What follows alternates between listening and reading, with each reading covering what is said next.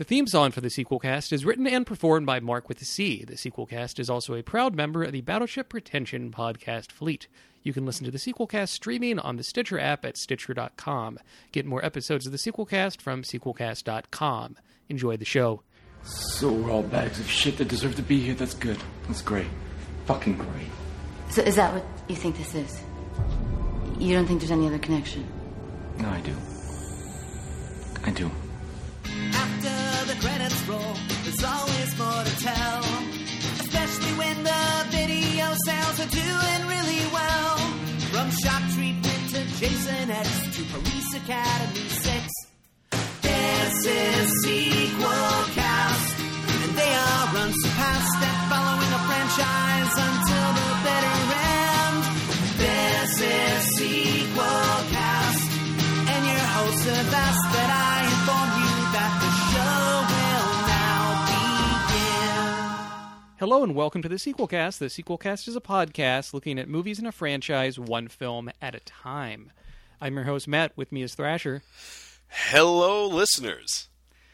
And we're continuing our massive 2-month look at the Saw franchise with Saw 5. We're over the hump, as they say, more than halfway done. And really, nothing says Thanksgiving to me like the Saw franchise. Well, you know, Jigsaw's motivation is he wants people, at least the original Jigsaw, and we'll get into that, his motivation is he wants people to be thankful of their life. To appreciate their life. You could call it thankful. I I'll go think with they're that. both valid interpretations. Oh, absolutely. But certainly. in the end, you know, it's all about turkeys getting carved. And wait till you see the turkeys that get carved in this flick. Wah, wah. I'm going to give that 2 gobbles. Gobble, gobble, gobble, gobble. And if you think you gave a lot of gobbles, just wait till we get to Germany. It's an awful pun for a World War II enthusiast. Or fans Okay. of King of TV Paul Gobble. All right, so we're talking about Saw 5. I first rented this right away when it came out on DVD, and I thought it was, at the time I hated it, but I think on this rewatch I liked it a bit better. I rented all these as soon as they came out on video. When I say video, I sound like I'm 70, on DVD, and it truly is one of those franchises that... It truly is one of those franchises, that they released it every single year. You could set As your they watch do. to Saw. You could set your watch to Saw, and that watch would have dropped acid on you. and I know they did that with like Friday the 13th and stuff. I don't know if it was one of those every year exactly. I believe with Child's Play 2 and 3, those were within 9 months of each other, their theatrical release. Really? Yeah, I mean, so it's certainly a tradition with if a horror movie is real successful, you can make them cheap and make them fast and keep the budget low, and they certainly do that with the Saw films. What did you think of Saw 5, Thrasher? Was your first time watching it for the show? I liked it. The first time I saw it was last week in preparation for the show, and I liked it better than I liked Saw 4, which is the only movie I've ever given a rating of 0 to in the history of the Sequelcast. Yeah, we got some tweets at us from our listeners about Saw 5. One is from friend of the show, Ryan Haas, of the Super Mario Brothers movie website. He said Saw 5 is a murder mystery where you know who did it, and it's fun to see how it plays out. It is that is true. They kind of dispense with the idea that there's really going to be a mystery pretty early on, and although it's still shot like there is going to be a mystery with some sort of reveal coming up later. Yeah, the lack of the reveal, we'll get into it when we talk about the end of the film, but it is kind of strange. It's not because everyone tries to do like the Sixth Sense, where it's like an oh shit, guess you didn't see that coming. And this one sort of disappoints as far as that regard, but I agree. I think it's a better, more interesting film. Listener of the show, Johnny2900 on Twitter, said he hadn't seen the movie, but he says the traps in the film like the number 5. I didn't even notice this, but there are 5 victims, 5 keys in the first room. Well, that's one for each victim. and the blades that cut someone's head off are shaped like a Roman numeral 5. You know, he is right about that. There was a bit of a motif there. And he got that from the clips. I didn't even get that from watching the film. I mean, that's so. Thanks, Johnny. You were paying more attention than we did, or that I did it anyhow. So I mean, this Saw 2, 3, and 4 were directed by the same guy, Darren Lynn Bousman, and Saw 5 was directed by the guy who was the production designer on Saw 2, 3, and 4, David Hackle. Yes. And he also is second unit director for Saw 3 and 4. So it's nice you get to see in these later Saw movies, these people work up the ranks and become director, which is pretty cool. And I think certainly the production design is one of the stronger things in these Saw movies. Well, actually, the Saw 5 in particular, shots are composed in such a way and the visuals are done in such a way, there's a much better eye for the visuals of the film in Saw 5. There's a much better visual sense. It still has the problem that the series has where there's no such thing as daylight and everything is washed out or in green. But it still is the shapes, they're well composed, the shapes and the textures. And I think the editing in this one is less manic than some of the other films, where it does like the hyper-fast editing and stuff, this camera spinning around and screaming. It seems like there was a whole lot of that in Saw 4, if memory serves, and they kind of cut back on this. I don't think Saw 5 is perhaps a little bit less gory or torturous, literally, than some of the stuff in Saw 4. But I think, what makes this film more successful than the Saw 4 for me is the plot. It has a real simple plot. I couldn't put it better than our fan of the show, Ryan Haas, did.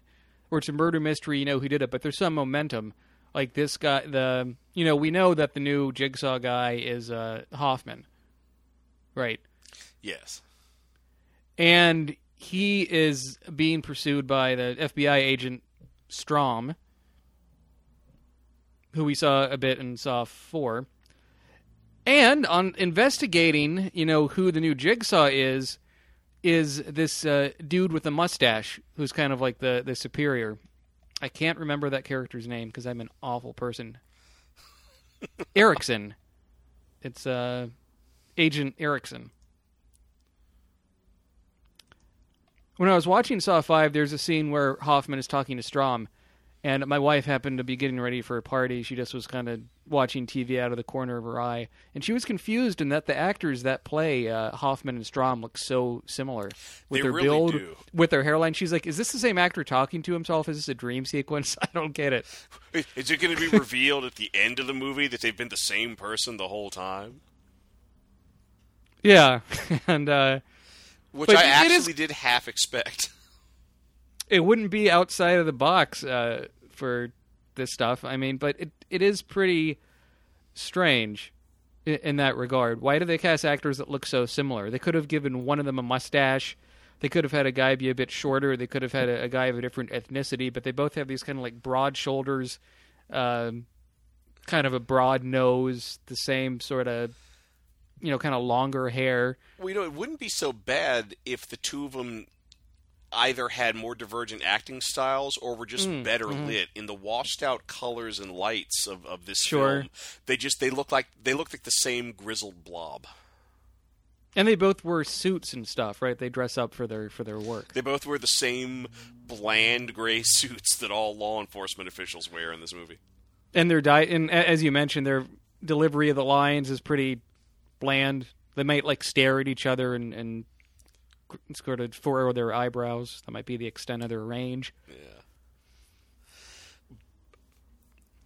And then I do like that we one thing that I do like in this movie, because we talked in Saw 3 about how disappointed we both were that, well, now there's a girl who's going to suffocate to death in a vault somewhere because of the ending of that movie, and this movie starts off with already intersecting with the end of Saw 3.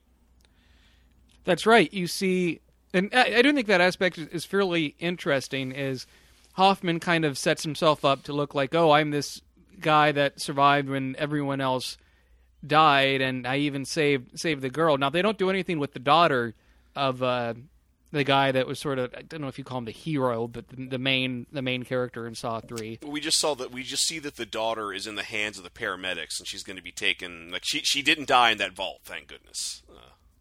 Now they don't follow up anything with that daughter, which I think could have been interesting. Although I guess with the girl's age, I'm not sure what you could have done. Hey, there could still be a Saw 8. There could, yeah, and that's sort of up in the air. There's rumors they're doing a new Saw movie, but whether it's a continuation of the franchise or a complete reboot or whatever. I mean, I think you could do a Saw TV series, frankly, and make it a cop show, and have like Jigsaw stuff kind of come in and out of there. But we're getting ahead of ourselves. So I mean, Saw 5 is a bit more like Saw 2, right? Where you get a bunch of people having to go through these traps. Yeah, the death trap subplot. Yeah, there's two plots. There's a plot with the investigators trying to get to the bottom of the Saw murders and why they're continuing after Jigsaw's death, and then you've got the plot of the people trapped in a subterranean death maze.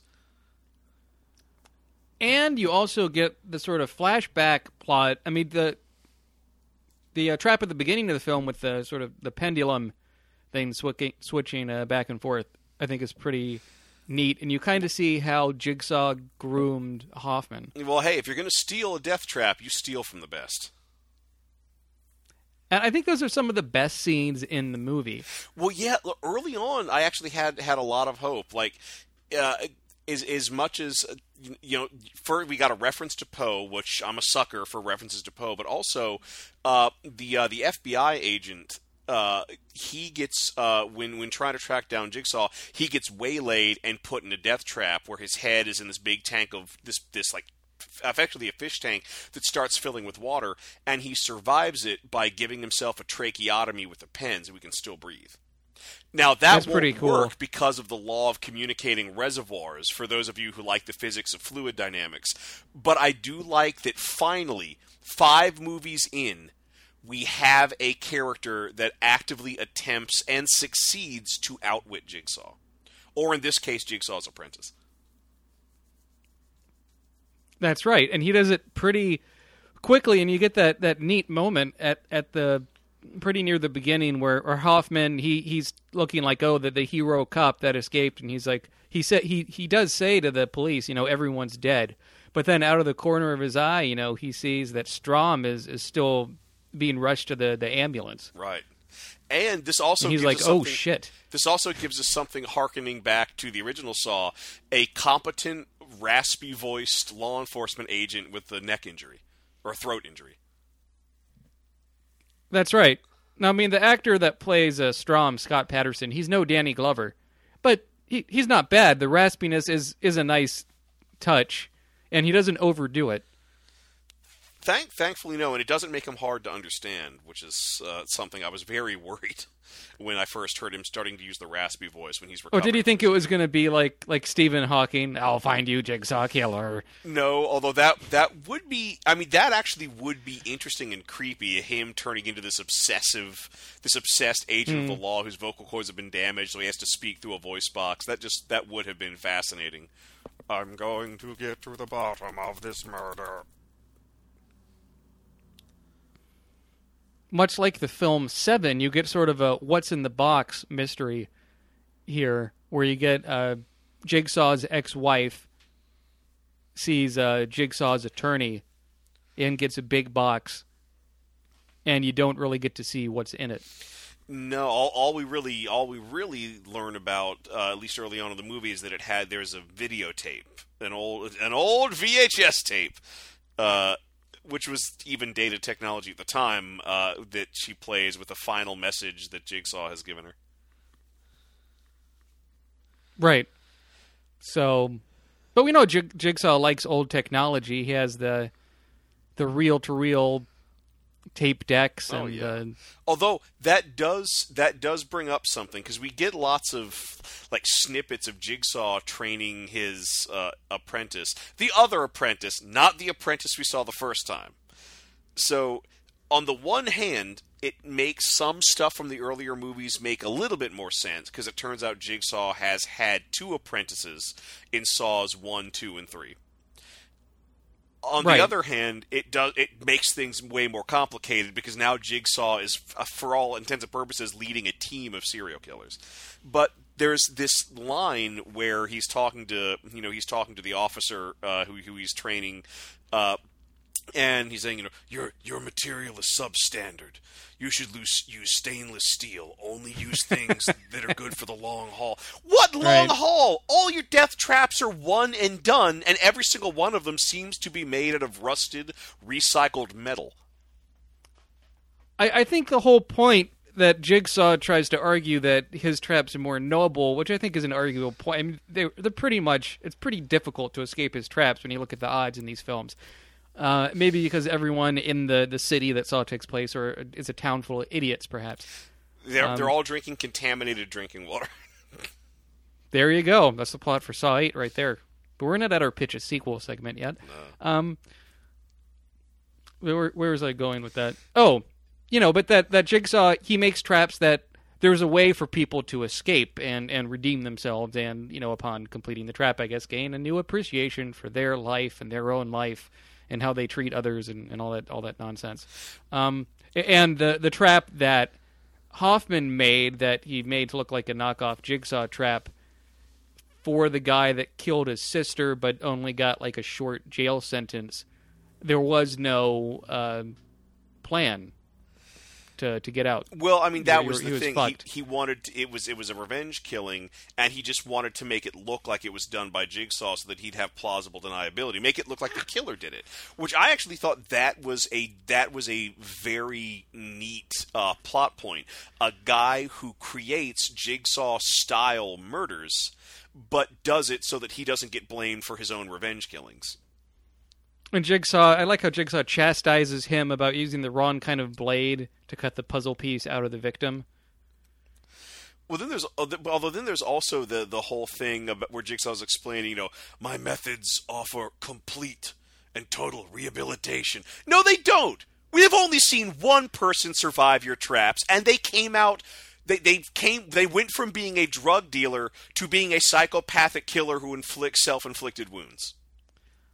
It's nice that Amanda comes back in the flashback sequences, though. Like her crazy devotion to Jigsaw, and her she just hates Hoffman, and some of their verbal sparring. I think.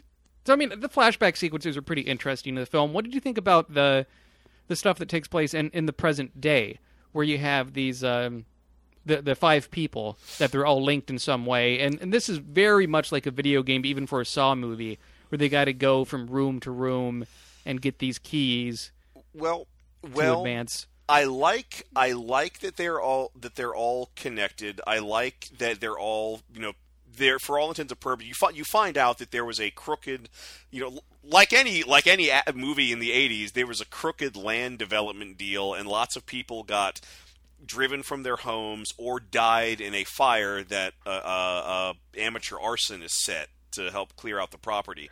And I thought that was neat. I thought you could build a whole movie. That could be a whole movie in and of itself. However, I had such high hopes, when I saw the FBI agent outsmart the death trap by giving himself a tracheotomy.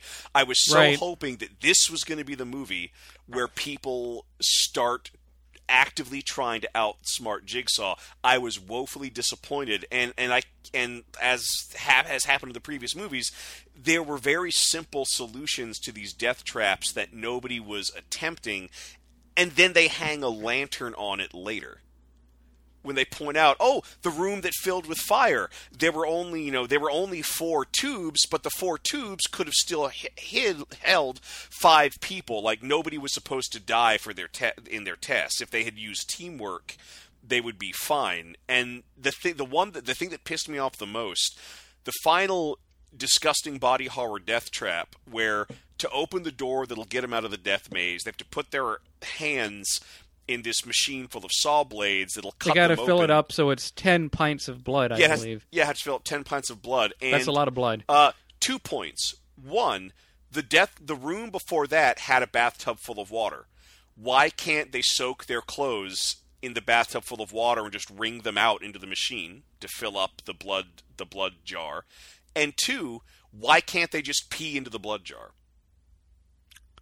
I didn't think either of those. What I did think is... You were the second person to tell me that. But what I did think, though, is... So you're in a jigsaw traps where people are going to die. Why don't you take the corpses with you from room to room?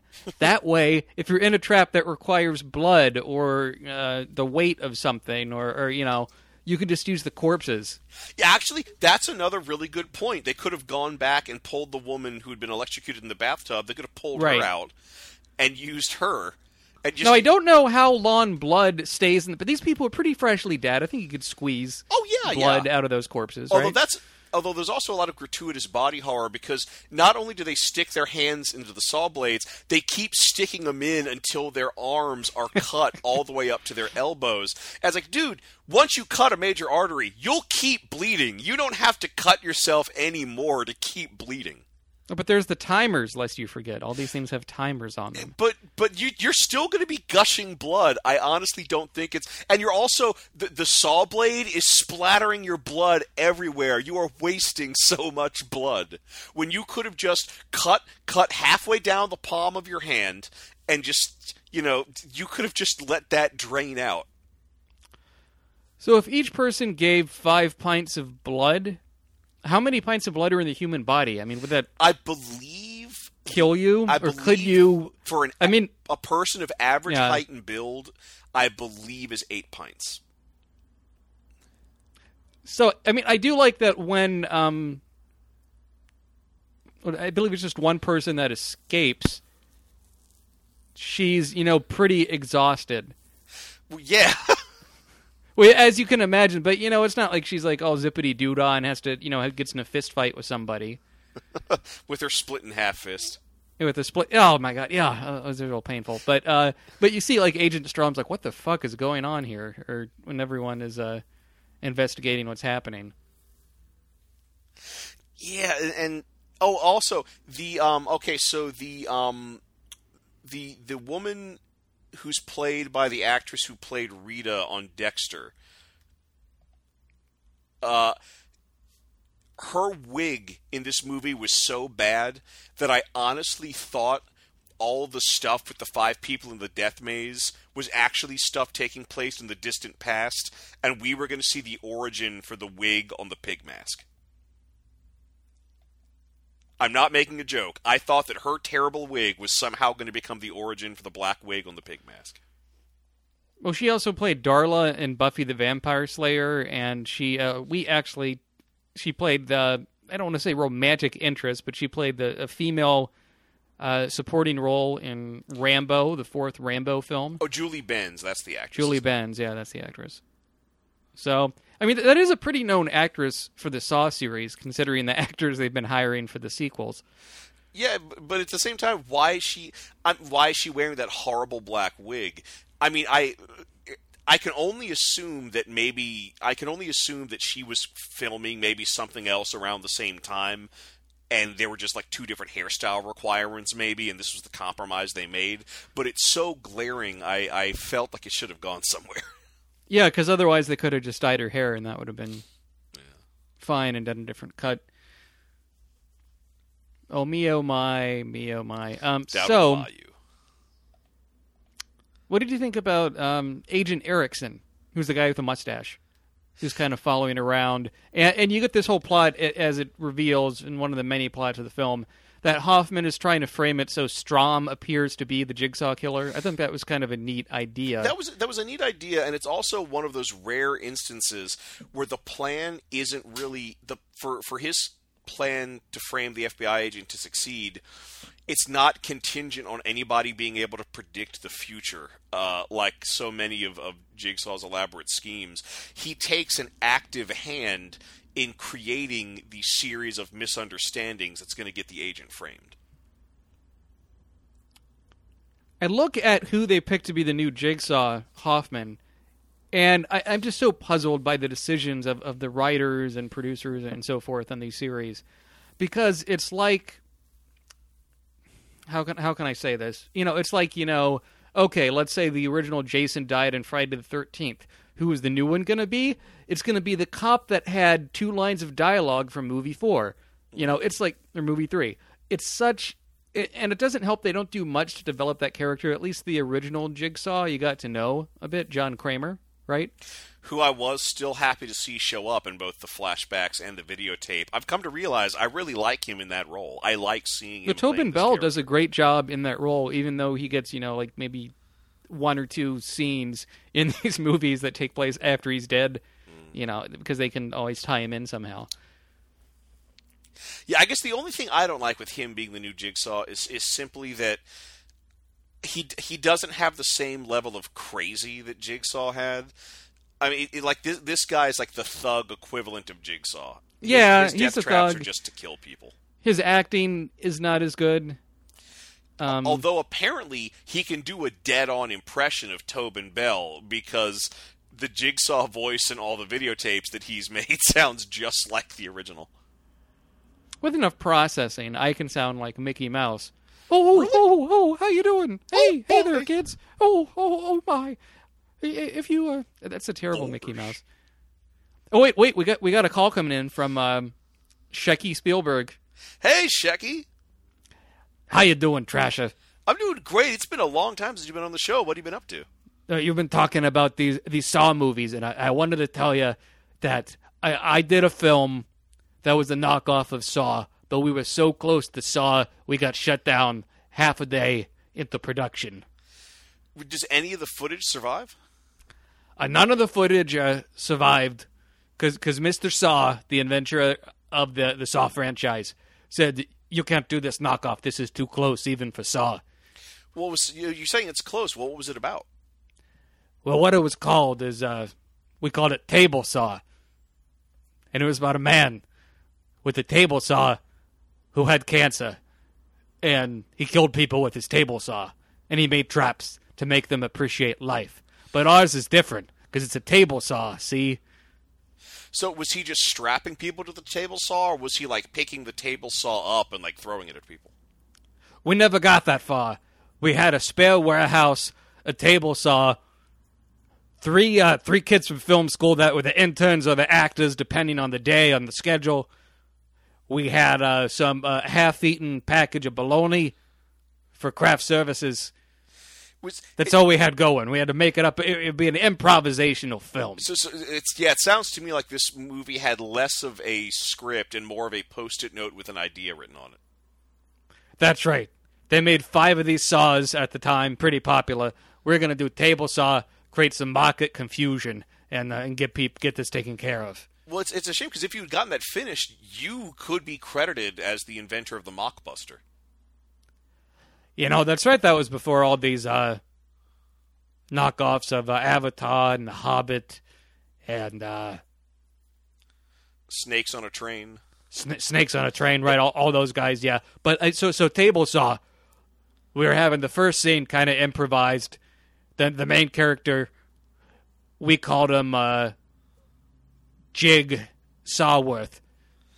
That was his Christian name. That's how he was. His Christian name was Jig Sawworth. People called him Jigsaw. Is kind of a nickname. I think we might have gone a bit too close. The Saw people got wind of it, got on set. They said he even had a puppet, but our puppet was white and black. Theirs was black and white.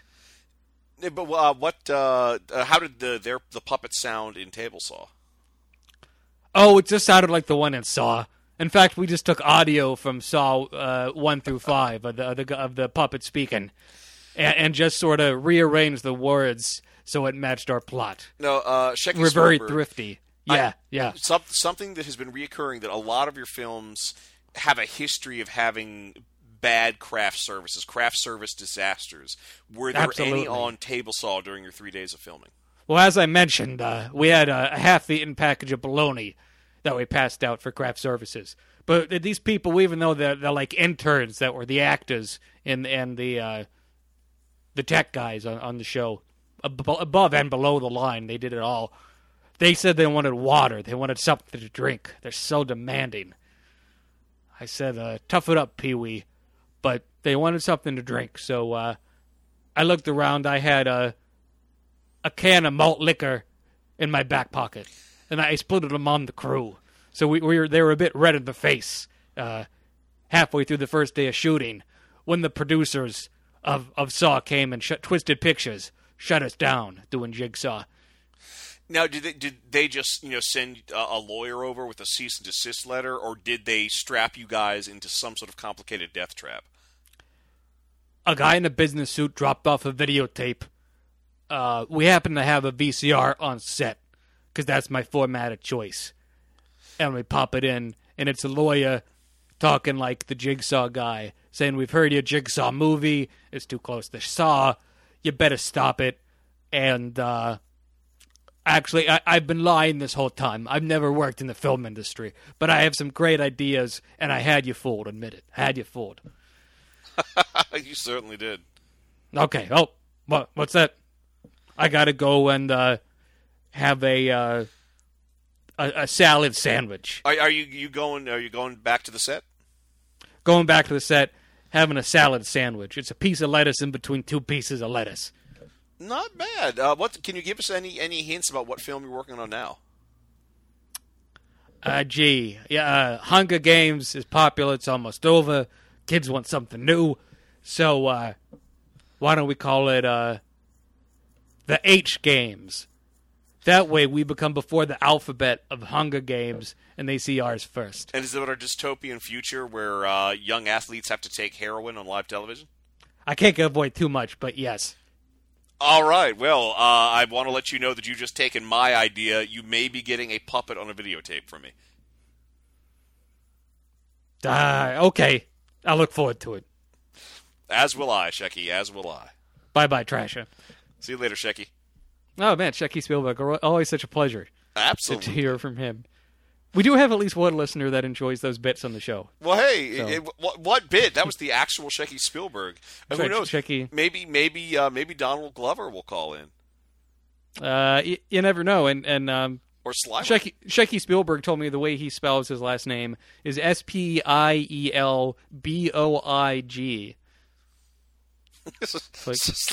So it literally is written Spielboig. Spielboig, yeah.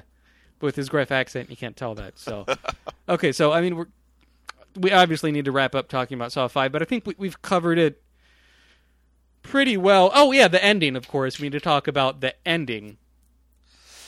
Oh yeah, the confrontation. At least you get a confrontation. At least they don't stretch it out into Saw 6. Although this confrontation is when we start to skirt into that area of a plan that only really works if you can predict the future. Isn't there a line that Jigsaw has to Hoffman where he's like, he must learn how to anticipate the human mind? Yeah, which... how does... Yeah, like he's all but saying you need to learn how to get psychic powers. He's like, so Hoffman, what you've got to do is take a few punches, move to the side, a guy's going to fall in your trap, then you kick the door shut, and then you get in the trap, and then, yeah, it's... But I think the final shot of this film is pretty cool, even though it's pretty laborious how they get there. You get a bit of a fist fight, which is kind of fun. You think it would be more involved, but it's not. And that sort of intercut with Agent Erickson kind of, following along, tracking down Strom. And finding all the planted evidence like the cell phone that makes it look like the agent is actually the new Jigsaw.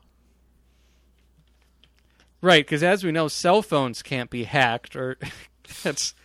Jeez. And what did you think of, the end of this, then? The kind of switcheroo... Okay, so the new Jigsaw is in the glass case that you assume is part of a death trap, but it's actually not a death trap the way you think it is. The whole room that they're in, where they had their brief fight, is just one. It's the trash compactor from the Death Star. The walls start closing in, the door seals, the walls start closing in, and the glass case that the new Jigsaw you thought was trapped in starts lowering itself into the floor so it won't be crushed. And you get a really gruesome death of the agent being crushed just as he realizes that he's going to be framed and that he'll be the one with the legacy of a serial killer. However, I'm really not sure what the next stage of this plan is. So, does the room go back to normal, and then the new Jigsaw can say, look, obviously Saw fell into one of his own traps and got crushed, like, or does, like, the glass case slide out a secret escape hatch and this room is never to be opened again? I'm not sure what's supposed to happen next. You'll have to see next week when we talk about Saw 6, but they do address so they go into that. some of those issues. They do. They don't completely drop it like a hot potato. Well, that's good, but at the same time, I really wish more movies were complete experiences in and of themselves. Yeah, and, you know, as we mentioned in the beginning of the program, when we do... what the hell am I talking about? I lost my train of thought for a moment. Oh yeah, the reveal at the end where it plays the dun dun dun dun dun dun dun dun music. Game over. Game over. Fuck you, audience. When they play that music, the reveal is like how all the ways that Hoffman set up Strom, but like they kind of show that stuff in the movie already. Like it's not a big shock. At the end, Strom loses, and you know why? It's because of Hoffman. I don't think that explanation is necessary, but they had to do something fitting with the Saw formula. You know, so that's what they did.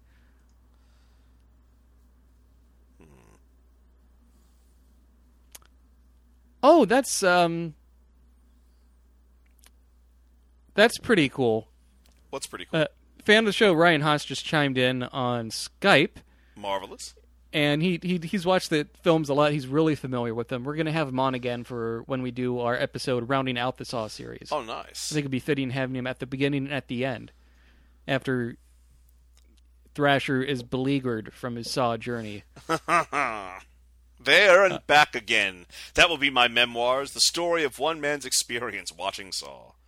He says, in Saw 5, the house that Strom finds at the end of the movie with the trap door is the house from Saw 2. Well, actually, yes, which has been tastefully refurnished. That's right. They do, and you get to see it. I mean, I do think the flashback stuff is the best stuff in the film, but you do get to see kind of like from the other end that exactly what traps Hoffman is helping Jigsaw set up. I thought that was kind of fun. Which appears to be all of them. Yep. And yeah, just you wait. They don't stop that nonsense. Oh, I bet. In Saw 5, they keep it going. So yeah, Saw 5 out of 5 stars. I give it 3.5. I think it's one of the better sequels and has some good momentum to it. I hate this much less than I did originally. It's not like it does not spin its wheels like Saw 4.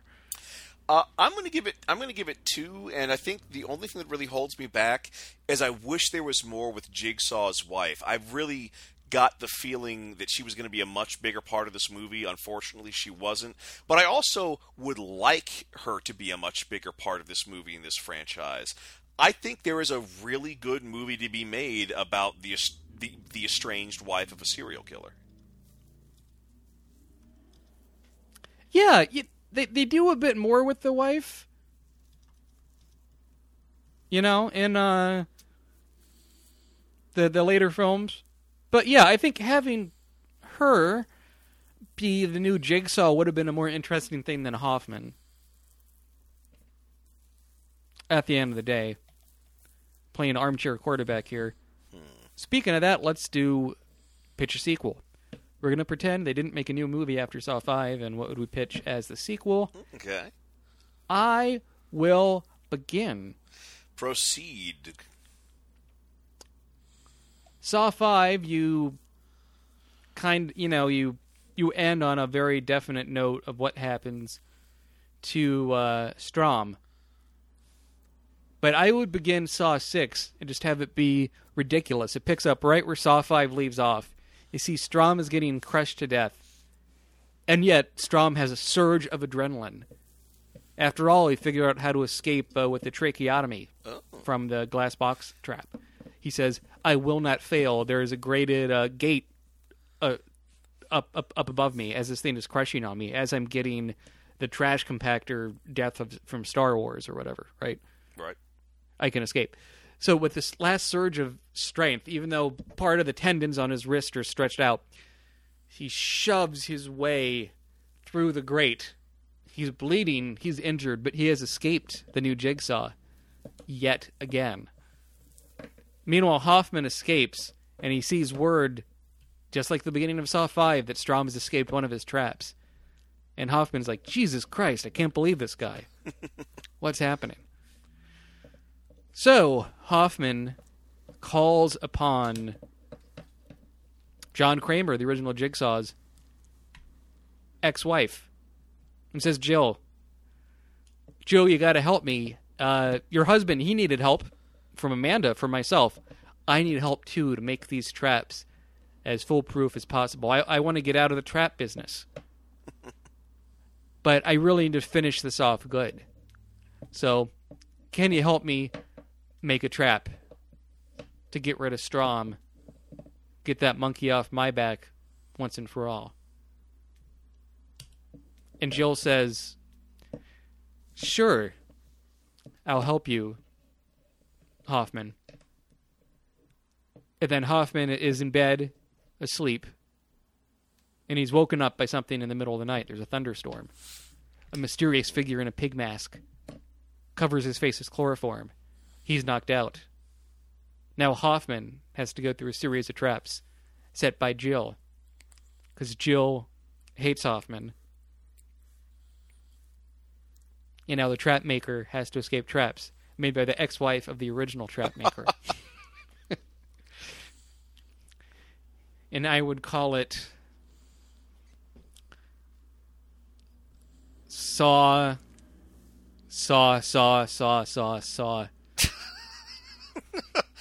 That is a naming convention I believe you've stuck with consistently.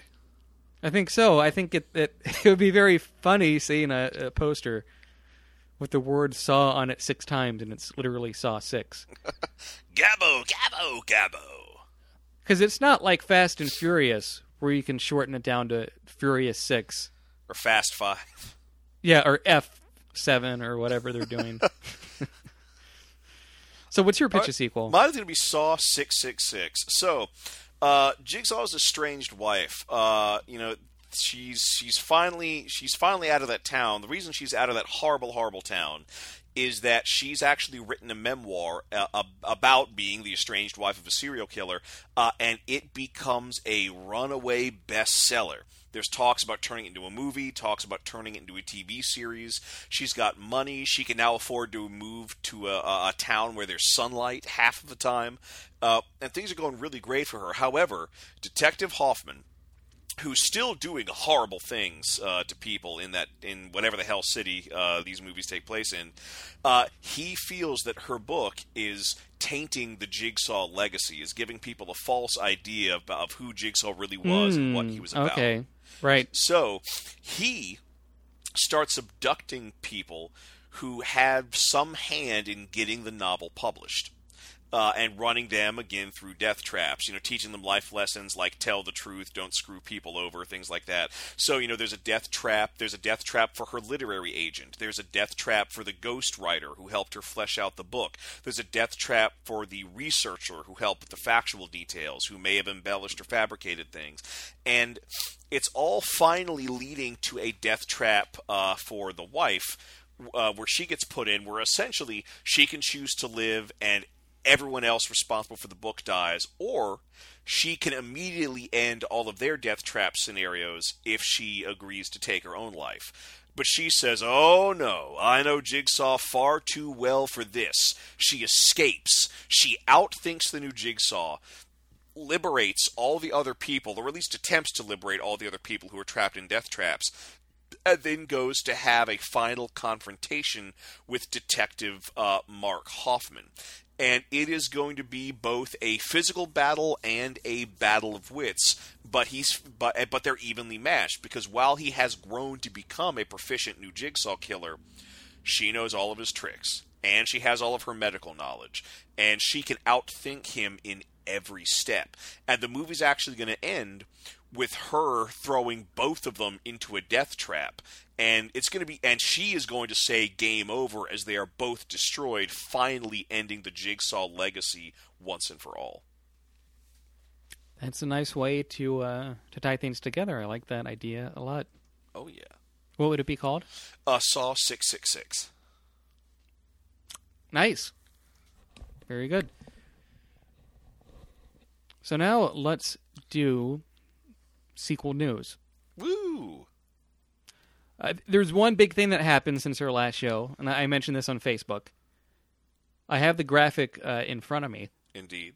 And we'll kind of do what we did with the DC big announcement of all their upcoming films, is I will read off the titles and kind of give my commentary and you give yours, since you're more of the comic book enthusiast. Certainly. Does that sound good? Oh, absolutely. I'm ready. Did you think it weakened Marvel to do this big announcement after DC kind of laid their dick on the table? I don't and was think like, here's all this stuff for the next 5 years or whatever. I don't years. think so, because it's only made me more excited for what Marvel has planned for the future. Now, I hope they can stay on this schedule without sacrificing the quality of the films. I would hate to wait for any of these films to come out, and yet I would rather have to wait to make sure that it's the best possible version of these films. I bet you with at least one of these Marvel films and one of the DC films that there's going to be a film in there that's going to be delayed. Oh, yeah. And there might be a film that even gets canceled. Because it's so many films. I don't know. That makes me a bit skeptical, but we'll see what happens. I mean, it's ambitious from both Marvel and DC what they have planned for the films. Oh, yes. But it does make me wish that Marvel would get the rights to do the films all through the Marvel Films Disney conglomerate thing. Yeah, it would be kind of... I would like Spider-Man to coexist with these other characters, at least. I don't mind X-Men being different, because I honestly, like, X-Men, to me, has long felt like almost its own universe. It seems to exist parallel from the rest of the Marvel Universe. But Spider-Man, I want to see Spider-Man and Fantastic Four exist in this universe. I'd like Marvel to get Spider-Man, but I don't want to see another Spider-Man origin film, for the love of God. Yeah, I'm done with those. They've done plenty of those. All right, so the Marvel lineup. In summer of 2015, you get Avengers Age of Ultron, the second Avengers movie. So this caps off Phase 2. Which there's already a trailer out for that. It's a very chilling trailer that takes advantage of the fact that Disney is part of this process. Yeah, with a cover of a Pinocchio song. A terrifying cover of a song from Pinocchio. I got no strings to hold me down, to make me laugh, to make me frown. Yeah. When I saw that trailer, I was a bit bummed, because I liked the original Avengers with how fun it was. And this being, like they do, like the whole Empire Strikes Back, Indiana Jones Temple of Doom analogy. The second film in a trilogy has to be real sad and stuff. Well, It just made it feel like every other comic book movie. I think that's just because of what they put into the trailer. I am sure it's going to have the same undercurrent of humor and joie de vivre and esprit de coeur that's been in all the other Marvel films. And Joss Whedon is writing and directing this one again like he did with the first Avengers, but then he doesn't have anything set up at Marvel after that, which is interesting. But, people... I think even though Joss Whedon has been doing some feature stuff lately, he's also so good with television. I wouldn't be surprised to see him go back to do some TV show that hopefully lasts for more than 1 or 2 seasons. Firefly, The Next Generation. Why don't they do motion comics of like all those comic book seasons of Buffy and Angel and whatever? They could, although I think I'd much rather just read the comics. Sure. Okay. After that is Ant-Man. Finally. Yeah, it's been in the work. Although Edgar Wright is no longer attached, as we mentioned on the show. Yeah, I'm nervous about this, if only because it seems to have had such a troubled production. I'm worried that it's going to be a very muddled film with no clear tone of voice. So Ant-Man, he can get small and he can get really big. Ant-Man gets small, Giant Man gets big, but they both get their powers from the Pym particle. Oh, so Ant-Man, he can only literally be the size of an ant. I thought he could get huge for some reason. That's Giant Man. But remember, Giant Man, this is one of those series of characters with a complicated history. Sometimes Hank Pym is the Giant Man, sometimes he's not. but they still get their powers from the same source, a helmet that pumps up Pym particles into their bodies. Do you think with the story in Ant-Man, we're going to get like a Ant-Man versus Giant Man face-off? I don't know if they're going to face off, but it looks like they're both going to be in the film. Because Michael Douglas Oh, yeah. is in there, and so is Paul Rudd, of course. In 2016, we're getting Captain America: Civil War. Which is interesting, because it supposedly is going to be based on the Marvel Civil War storyline, which is a neat idea, but I almost feel like that's an idea big enough that it could be used as the plot for an Avengers movie. Unless, of course, once they set up the Civil War, it's going to be a thread that is woven through all the other films up till the third Avengers, which might be an interesting bit of long-form storytelling. I think that's what they'll do. It was such an epic event. Now, I've never read the Civil War comics, but I know, like, in broad strokes what happened. Yes. And I think the idea of, like, pro superhero registration and anti-superhero registration with the government is such a neat concept. And, Robert Downey Jr. as Iron Man is going to have a big part in that film. So that'll be fun to see.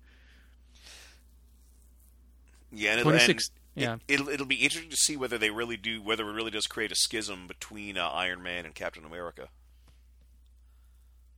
I think you'd have to. Wouldn't that be the whole momentum of the plot? Well, I mean that's what happens in the comics. Is Tony Stark comes out in favor of the superhero registration, but in the end, Captain America washes his hands of it and actually goes underground.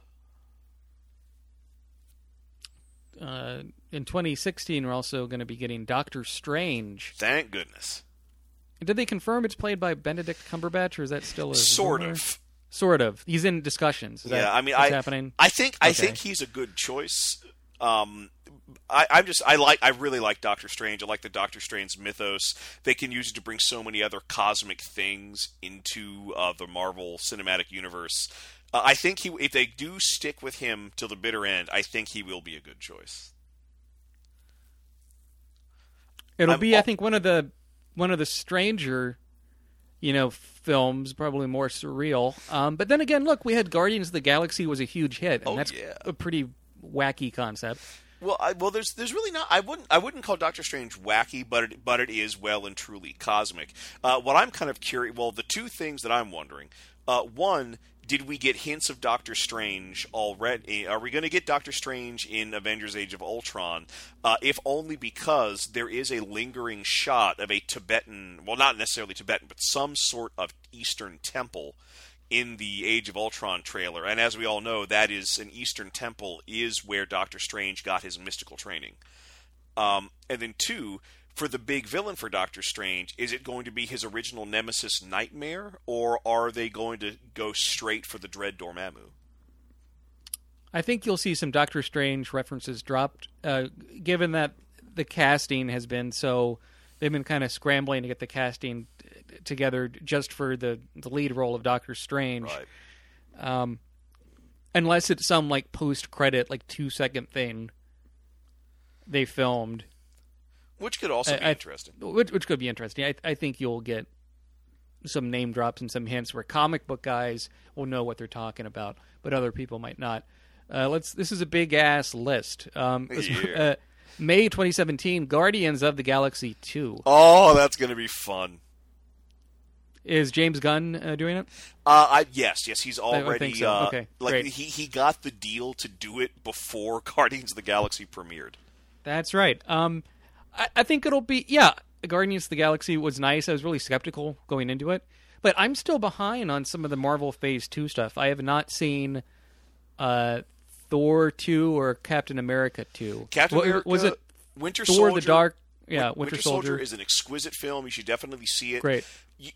Thor The Dark World, I'm not going to call that essential. It's very fun, especially if you are a fan of Thor, but you don't really need to see it. And they criminally underutilized Natalie Portman. Did you think it was better than Thor 1? It was better at implementing all the cosmic elements that I like that are part of Marvel's Thor, but so much of what goes on in that movie is connected to other Marvel movies that it really doesn't hold up on its own, I feel. Sounds like it feels like filler, like it's connecting some dots. Yeah, it does. It does kind of feel like connective tissue, and it also Gotcha.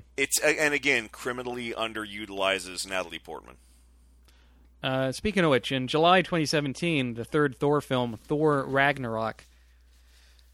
That's going to be neat. What is that? What significance does Ragnarok have? Well, I mean, Ragnarok is the death of the gods, the end of see. the world. Depending on how you interpret it, it is either the Norse end of the world myth, or it is part of a cyclical mythology, and it just means a time of endings to set up a time of beginnings. So it'd be a lot of apocalyptic action. I would assume so. I'm sure that Asgard will come under assault. Honestly, what I'm actually kind of hoping it's based on is one of the first major Thor story arcs, the trolls of not Jotunheim, that's the realm of the giants, but there's these alien trolls who distract Asgard so that they can conquer the Earth, and it's a really cool multi-issue story arc. And if they took that story arc and combined that with Loki, because so spoiler alert, skip ahead 30 seconds. The end of Thor the Dark World reveals that Loki has taken Odin's place. Loki is impersonating Odin and now rules Asgard in disguise. If that's still, that would be so cool if you have, Loki still wants to conquer the Earth, and in the guise of Odin, says, well, we have to defend Earth from the trolls, and all he really wants to do is conquer and occupy the Earth. I think that would be really neat. And you could potentially maybe even bring in Hercules. 2017, Black Panther. Oh, I have been waiting for this one. A lot of people have been wanting this one. And yet, I think it's a character the mainstream might not be as familiar with. Maybe not, but who cares? It's a great character. He's a king. He's a genius. He's rich. He's a badass martial artist. There's lots to like about this character. I hope we get it set like in Africa or wherever he's from. Oh yeah. He's from Africa, from the made up nation of Wakanda. Thank you. I'm just showing my ignorance because I haven't read a lot of this stuff, but which is so also I'm glad Earth's I was right. It's also Earth's top source of vibranium. Great. Yeah, I think it'll have a different energy. You certainly haven't had a lot of vistas and stuff in some of these films. Captain Marvel, a lady. Yes, they're going straight to the female Captain Marvel, which is very cool. I'm a bit surprised that we haven't, in this bunch of films, there is not a oh hell, I can't even remember the character's name. Scarlett Johansson. Oh, the Black Widow? Yeah, why hasn't there been a Black Widow film? Well, that was actually a bit of information that got dropped before Iron Man. There was a Black Widow script circulating Hollywood, and it never did not get picked up. And in a parallel universe, Black Widow is what started the big Marvel movie franchises. But no, you could easily give her own film. Although it's what's going to be interesting is how much of the original Captain Marvel origin story they're going to go with, because of course Captain Marvel gets her powers from an infusion of superpowered Kree DNA, and they've already introduced the Kree in Guardians of the Galaxy, so we'll have to see what happens with that. Do you think Jeremy Renner, the actor that plays Hawkeye, is kind of bummed he hasn't had his own movie? I don't think Hawkeye, as he stands, can carry his own movie. However, I would have nothing against him having a more major role to play in other films. Gotcha. Also, in 2018, you have Inhumans. This is actually probably the one that I'm the most looking forward to. So it's created by Jack Kirby, is that right? Yep. And it's even weirder space stuff than Guardians of the Galaxy? Well, it's about the Inhumans are a people. They're an entire race of superhumans. When they come of age, they're exposed to this chemical that awakens these sort of random collection of superpowers within them. So no two are the same, and they all have. They're all kind of the original core Inhumans team. They're all somewhat inspired by mythology. So there's Medusa, although her power is that her hair it can grow and grapple things. There's Gorgon, who is hideously ugly but has these giant satyr hooves that that gives him a super stomp power. There's Karnak, who is an expert martial artist who can sense the structural weakness in any form of matter, which lets him, even though he doesn't have super strength, it lets him punch through anything. So is that like Greek mythology X-Men, sort of? Kind of. The Immortals are more of the Eternal. The Eternals are a bit more Greek mythology than the Inhumans. Because once you get outside of the core Inhuman group, it starts to get really, really crazy. And that, of course, leads to the wrap-up of Phase 3, Avengers Infinity War, which is spread over 2 films. Which normally would make me very, very nervous. But it doesn't. I have enough confidence in the franchise at this point that does not worry me. That's kind of telling me that they're gonna have enough movie to fill all this story. You have a lot of Infinity Gems, right? Yep. Gotcha. So, one comment on yes. the Inhumans, though. It'll be interesting to see how they handle the Inhumans, if only because in the comics, their origin story is intimately connected to the Fantastic Four. Hmm. Now, I think you could do that. You could introduce them without the Fantastic Four, but I feel it works so much better. It works so much better that way. Well, and wasn't Spider-Man in the comics involved in the Civil War?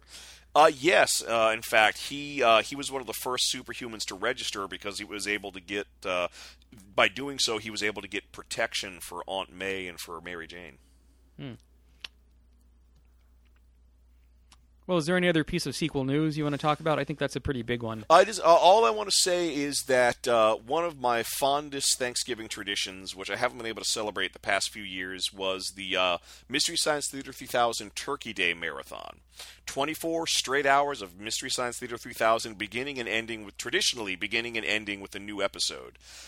That has not, sadly, when it left Comedy Central, they haven't done that in ages. Well, on the website www.mst3kturkeyday.com, they're going to live stream a Turkey Day this year on Thanksgiving. It's going to be fantastic.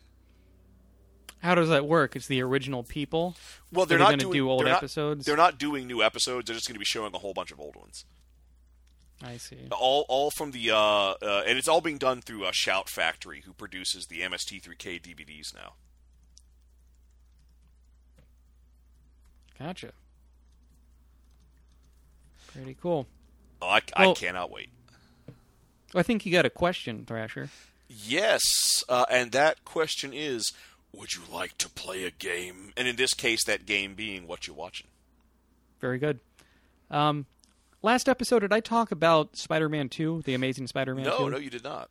Okay, great, because speak of all the superhero shit, I got to rent that movie and see it. Why I saw The Amazing Spider-Man 2 before watching Thor, The Dark World, or Captain America Winter Soldier, I'll never know. But anyway, that's what I saw. It was in Redbox right across the street from my house. I rented it. I liked The Amazing Spider-Man, the first one, with Peter Garfield. Mm-hmm. Have you seen the second one? No, I haven't. I'm kind of done with Spider-Man on the big screen right now. Yeah, I mean, this is a film you can clearly tell that they probably had 2 or 3 scripts and kind of mushed them together. It feels overstuffed in the same way Spider-Man 3 did with Tobey Maguire. You know, where he had Sandman and he had Venom. And the Hobgoblin. And the Hobgoblin, right. Yeah, that's right. I forgot that part. It was James Franco, right, as in the more futuristic suit. Yeah. Well, The Amazing Spider-Man 2, do you mind if I spoil some stuff? Oh, no, go right ahead. Okay, so, because, you know, the comics and whatever, they're doing their own thing, but so, spoilers for this movie if you care. You have Electro, played by Jamie Foxx, and he plays it really cartoony. It's like a worse version of Jim Carrey as the Riddler from Batman Forever. Really? So it's just the nerd's very broad, and he also disappears in the movie for a solid hour before coming back like at the end. Well, you see, that's where the Sinister Six is going to take place, during that hour-long gap. Right. Well, they set up the Sinister Six stuff in a kind of cool way. I like how they do that. I think the big thing is, in the first Spider-Man, Amazing Spider-Man film, I need to clarify, they don't really mention... they mention the Osborn Corporation, right? Yep. But they don't mention Norman Osborn, Harry Osborn. You don't really see him. Ozzy Osbourne. Ozzy Osbourne. The Ozziest of Osborns. But in the new one, you know, they basically have this stuff where, like, Peter's like, oh, my friend, I keep on... God, the younger one is Harry, right? Yeah, I believe so. Harry Osborn. Yeah, okay. He's like, oh, my friend Harry Osborn, here's on a trip from Europe, but he's back. He's my best friend. And it's like, well, he wasn't in the first fucking movie. Yeah. And they're trying to set up that they're such friends. Like, that's a big fuck up right there. You could have at least had, like, a brief, like, telephone scene in the first film. Or maybe a flashback of when they were such good friends as children to start the second film. Yeah. Nope. But the actor they cast, I don't remember the guy's... Let me see if I can look it up. He looks like real slimy looking, and he doesn't have like the childlike goofiness of James Franco. But he's kind of more like sinister and stuff. Like, I don't know. I think the actor is pretty good. That's Dane DeHaan. And the stuff with you get to see the green, and this one the Green Goblin basically like dies really quickly and has a rotting skin disease that's passed on to his son that makes him look like a goblin. And there's a suit that causes regeneration. And you find out the whole Osborn Corporation has been experimenting on different animals combined into cybernetic suits to try and extend the life of this family curse of the Osborns, which is why they have suits in productions of a Dr. Octopus suit and a rhino suit. Because when you have a degenerative skin condition, that's what you need, or extra arms or wings. Yeah, a vulture suit. Right. So, but there's a hilarious scene where the scientist guy is kind of walking past, and you see like all these Sinister Six, costumes in the background, basically. So the Green Goblin stuff is good. The Electro stuff is shit. When Jamie Foxx is Electro, he speaks in a deep voice. Well, I've heard that his superpowers fix his dental gap. That too. At one point that really made me cringe, and this isn't as goofy as like the Sam Raimi Spider-Mans. It's not as comedic, but Electro picks up Spider-Man and like slams him between these electric pylons, and the melody that plays for the thunk thunk thunk is like Itsy Bitsy Spider. Ding, ding, ding, ding, ding, ding. It's like, at least he doesn't have a line like, not so itsy anymore, am I? But he might as well have. It's such a clash of tone, but yet the stuff you get with Gwen Spacey and Green Goblin, which sort of like how happened in the comic, but not really. Like, that stuff is pretty well done. I think had they made a film just about Green Goblin and not done Electro, and they could have still lightly have set up the Sinister Six stuff, I think it would have been much better. But as it is, it feels like you're watching two halves of two different movies clumsily smushed together. And Paul Giamatti plays a guy that becomes the Rhino. By becomes the Rhino, I mean he puts on a big Transformers kind of rhino suit. Which is designed to cure a skin condition. Apparently, I think. They don't do a great job of explaining things. So, yeah, with that description, do you want to watch the film, Thrasher? I don't think I want to see these. I'm interested in the Sinister Six, if only because I think it is high time we had a villains movie. A bad guy movie. And I would love a heist movie with those charismatic villains. I'm just worried we're not going to get the fun, charismatic Sinister Six. All right. So what is a film that you've been watching? Well, I have Finally, well, actually, I've been very, very busy between two big shows, Con on the Cob and Oddmall. I have not actually had... Oh, actually, I take that back. I did watch something just last night. That's why I didn't think of it. I watched the Riff Track screening of Anaconda. So is this in a theater where they kind of do a satellite? Yeah, it's one of the show? theater where they do the live satellite uplinks. It was tremendously fun. It was one of their best live streams. It's also the only way you're going to get me to see that movie. That movie is awful. I've never been to one of those, simulcast theater things. I know they've been doing it. Is the picture pretty good? The picture's quality? Excellent. And do they have the outlines in the foreground like on the show? No, they normally just for about half the time they're just showing you the movie and you're hearing them talk over it. Every now and then they do sort of a picture-in-picture where you can see 3 little screens off to the side where you can see Mike, Kevin, and Bill. Was the picture-in-picture distracting? Oh, no, not at all. It's kind of refreshing, actually. It makes it a bit more of an intimate experience. And then they don't just do Anaconda. They also do a short or two. They'll sometimes do a preview of something that they're working on in the future. And if you wanted to get their riff tracks on Anaconda, is that one you can download from the site or no? I don't think it's... Well, if they've already done it as one of their regular downloadable episodes, yes. Some of the ones they simulcast, they do release on DVD. I don't know whether Anaconda is going to be one of those yet. I know they release on DVD ones that are public domain, right? Oh, absolutely. Yeah, they've actually done shorts collections and movie collections, and their live stream for their simulcast of House on Haunted Hill. I believe they did a DVD release for. That's the original, you mean, not the remake in the 90s the one with Liam Neeson. Price. Gotcha. Pretty cool. I have to check that out. I've the only riff tracks I've seen was the one for Plan 9? Twilight 2? Oh, yeah. New Moon, I guess. And it was pretty funny. So yeah, what's like? Okay, so there's lots of things wrong with Anaconda, but I think the thing that bothers me the most is when they just reverse footage of the boat, and as a result, a waterfall that's not even in the background is going backwards. Oh, that's and that's just one of many continuity errors. And those guys are good about pointing those out too. Oh yeah, but they don't just point it out; they have like a real comment or a joke to tell about it. Sounds like you had a fun time. How many people were at the screening? Actually, not many at our theater. I think we were 2 of 8. Ooh.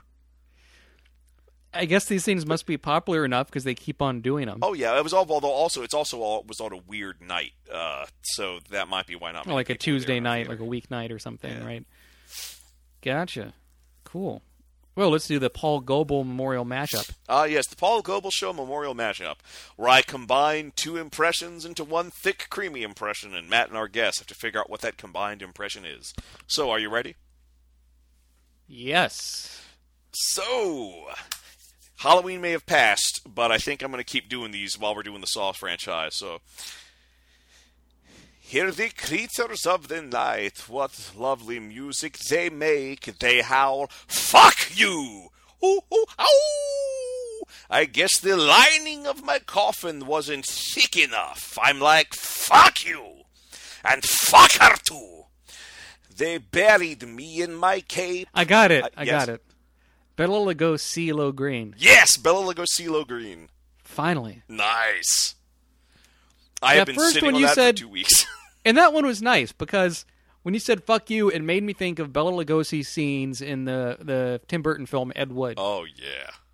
He's like "fuck you" about Boris Karloff and his success. Let's shoot this fucker. Yeah, I love that interpretation of Lugosi. And along those lines, the writers that did Ed Wood are collaborating with Tim Burton on his new film that's coming out this holiday season called Big Eyes. Nice. Have you seen the trailer for it? No, I haven't, although I'm familiar with the premise. Yeah, I mean, it's another biopic, and it looks really interesting, and shockingly, it stars neither Johnny Depp or Helena Bonham Carter. Oh God, have you seen the poster for Johnny Depp's one of his many upcoming movies? Is it the one that's the Austin Powers knockoff? I Or don't that's what it know. looks like? I don't know what it's about. All I know is it's him, wide-eyed, with a handlebar mustache, and somehow yeah, he that's manages the one to I'm make thinking a of. handlebar mustache, something that grows out of your face. He manages to make that look affected. It really makes me think of that lovely quote from an episode of Community, where it says, Johnny Depp, the bad kind of good, Nicolas Cage, the good kind of bad. Yeah. Is that the right? Did I flip that around? Or did I have that? No, right? no, you've got it. That's this. It's not an exact quote, but the paraphrasing, you got the point. Right, and at least Nicolas Cage always does an interesting job, or there's something interesting to see. Well, I think Nicolas Cage is actually very self-aware. I think Nicolas Cage knows Yes, exactly what he he's said as doing. much. He knows what his persona is. He knows how people often see him. Johnny Depp, I'm not sure. I do sometimes feel like Johnny Depp lives in some sort of strange fantasy world. He toiled away in indies for years and has had a very interesting career.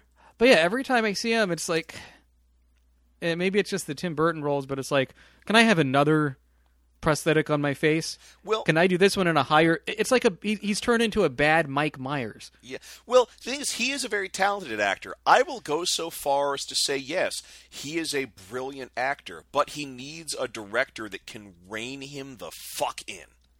Right. And make him actually act as opposed to pouncing it up around the stage. Yeah, we can only wonder what accent he's going to do in Into the Woods. Fake Brooklyn accent?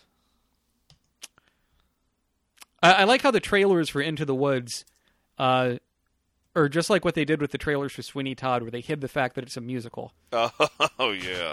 Which I think this might be the only way you can market a musical film nowadays. Which is a shame. I mean, why not? Right. Yeah, you don't... well, I don't know. Les Mis was pretty obvious it was a fucking musical, and that made a shitload of money. And Into the Woods is pretty well known, too. I mean, that's Stephen Sondheim, so I'll be curious to see how that does. Well, hope you've enjoyed this episode of the Sequelcast. You can follow me on Twitter at Sequelcast. And you can follow me at Internet Mayor. What's your latest thing to plug, Thrasher? Oh, gosh. Well, latest thing to plug. So I've recently come out with a new gaming supplement, the Jester Dragons... Oh, no, it's not a Jester Dragon project. It's 100 Oddities for a Creepy Old House. You can find this on DriveThruRPG.com. Also, I recently did the cartography and game boards for Monster Kart Mayhem for accessible games. Definitely check that out. It's a it's kind of a humorous horror-themed board game where it's all classic movie monsters racing through spooky environments, trying to smash up the other cars and get to the end of the racetrack first. So it fits somewhere between Groovy Ghoulies, Wacky Races, and Mario Kart. Neat. I do a quiz, a weekly quiz for Geeks Who Drink, and I have a different venue now. Now you can find me Tuesdays, 8 to 10 p.m. at the Iconic Lounge in Portland, Oregon. So now you can finally tell us what you really think about that other venue. No. Nope. But I'm at the Iconic Lounge. It's really cool. It's a movie-themed bar. They play movies in black and white with no sound, with just subtitles going constantly. And it's stuff they're not black and white movies. It might be something, like Clueless or Godfather, or sometimes actual black and white movies like Casablanca. Interesting. And I think black and white makes everything look classy. I think when I was there working last night, they were showing Forgetting Sarah Marshall in black and white, which was pretty interesting. So there you go. Yeah, catch me Tuesdays 8 to 10 p.m. at the Iconic Lounge hosting a quiz for Geeks Who Drink. So, again, check out the website, sequelcast.com, to check out past episodes. And we're a member of the Battleship Pretension podcast fleet. Go to battleshippretension.com to check out their other great film and TV podcast and reviews. And our theme song is written and performed by Mark with a C. His website is markwithac.com.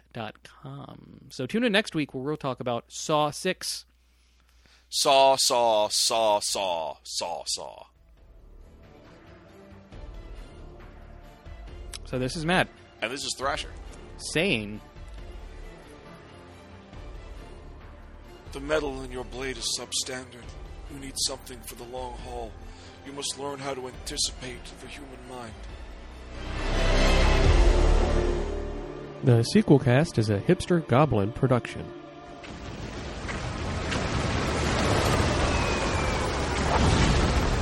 This program is a proud member of the Battleship Pretension Fleet.